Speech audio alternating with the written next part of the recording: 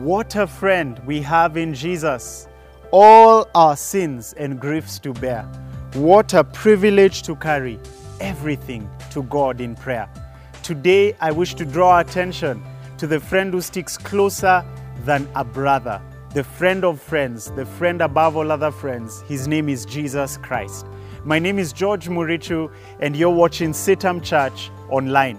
Thank you for following us and continuing to engage with us on our various social media platforms. We are so glad, so grateful for your support. We feel befriended by you. We feel your great support in this ministry. And so today we consider Jesus Christ, the friend who sticks closer than a brother. And indeed, that phrase, a friend who sticks closer than a brother, is recorded in the book of Proverbs. Proverbs talks much about friendships. And I think that Solomon must have observed or perhaps heard of his father's great friendships. And based on that, he was inspired by the Spirit to put to pen a number of proverbs concerning friendships. It is in the book of Proverbs that we hear of this friend who sticks closer than a brother. It is in the book of Proverbs that we hear of friends sharpening one another as iron sharpens iron. It is in the book of Proverbs that we hear that a companion of the wise will himself become wise, but one who associates with fools will suffer harm. It is in the book of Proverbs where this theme of friendship is really outlined, and the benefits, the value add of friendships is explained. Yet I must mention that for all of our social interactions and our social connections, we must keep in mind our vertical connection, our friendship with God. We must keep in mind that and hold these other friendships, if I may say, loosely to some extent, or we must hold them, put them in their place. Failure to which we will idolize our friendships. And whenever we idolize something, it becomes to us a God. It becomes to us a Savior. It becomes to us that which only the Lord can provide. We begin to look in those friendships for our affirmation, for our identity, our purpose, our meaning in life, our destiny. And when those friendships crumble, if they crumble, we suffer such harm that suddenly we realize that might have been an idol. And so today, I wish to draw attention to this friend who sticks closer than a brother. Have you befriended him? Have you experienced his friendship in your life? Have you experienced the things that Joseph Scriven talks about in this hymn? What a friend we have in Jesus.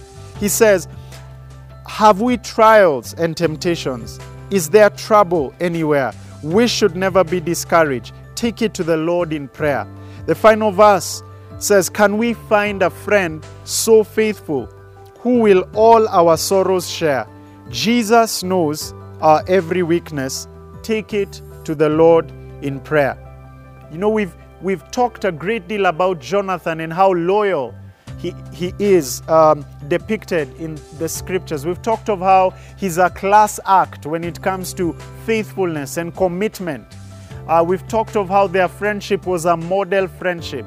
But I must make mention of this vertical friendship with the Lord, because it is that friendship that will energize us to be able to choose the right friends, to forge friendships, and to keep those friendships.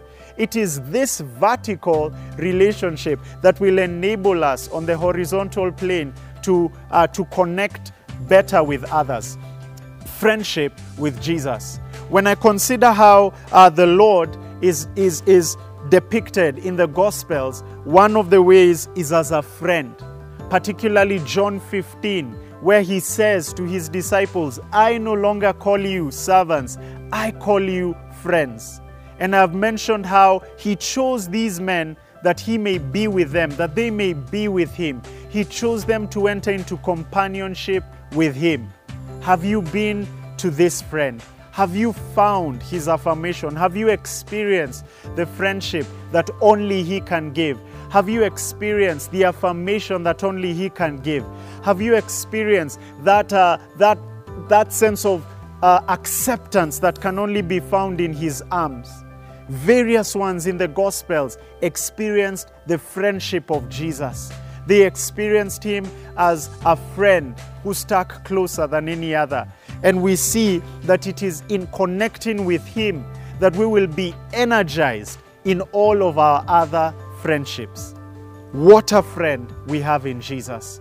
He says that no greater love hath a man than this, than that he lay down his life for his friends. And he not only says it, but he puts his money where his mouth is, as that phrase goes. He goes ahead and he exemplifies it. He depicts it. He laid down his life for his friends. Jesus is that friend who sticks closer than a brother. You may be watching this video and you have been betrayed, you've been bad-mouthed, someone has stabbed you in the back and you are wounded. You do not have any capacity to trust again. You're hearing these videos about friendships and you do not know how to forge forward, how to foster those friendships because you're at a place where you're deeply, deeply wounded. I am here to point you to the one who has wounds, and therefore He's reliable, He's trustworthy, He knows, He identifies with you. He was pierced, He was betrayed by someone whom He chose as His friend. He was betrayed by Judas. He was denied by Peter. He was abandoned by His friends when He most needed them. He is a friend who Isaiah describes in Isaiah 53 as a man of sorrows and well acquainted with our grief. If you are at a place where you do not know how to take that step forward, that risk, and engage and become vulnerable because you're carrying with you many, many wounds, I want to remind you that Jesus is able to heal you. He's able to bind up your broken heart. He's able to be that friend who will be loyal to you through thick and thin, and is able to minister to those wounds and get you back on your feet. He is close. This Lord is close to the brokenhearted. And I pray that as we've considered this friendship series, that if you've been watching this and you have not yet made a commitment, you have not yet entrusted your life to the Lord, you're living in enmity to God, you're living in hostility to God, this is an invitation for you to come, to taste and see. I have tasted for myself, and I can tell you for sure that He is a good friend, that He is a faithful friend, that He's a loyal friend, He's a trustworthy friend. And He is not just that to me. He's not a respecter of persons. He can also be that to you. He can save you from your sin, and He can make you one of His friends if you will surrender your life to Him. I'm inviting you to consider friendship with God. This is one of those great themes again of the scriptures, where the first couple, Adam and Eve, walked with God in the cool of the day. They had a close friendship with Him. Abraham was a friend of God. Moses would converse with God as a man converses with his friend. On and on and on, the characters of Scripture show us that God desires a friendship with His people. He desires a friendship with you. He desires to befriend you. Maybe you used to be His friend and you unfriended Him. You bailed ship on this friendship with God thing. Today, this is an invitation. I appeal to you by the mercies of God to step back into friendship with the Lord, to come back into His loving arms, to allow Him to heal your heart, to heal your wounds, to minister to you as only He can. And you will soon discover what Joseph Scriven discovered, that can we find a friend so faithful who will all our sorrows share? Jesus knows our every weakness. Take it to the Lord in prayer. Thank you for watching our video today, And may the Lord minister to you. May He be that friend closer than a brother. God bless you.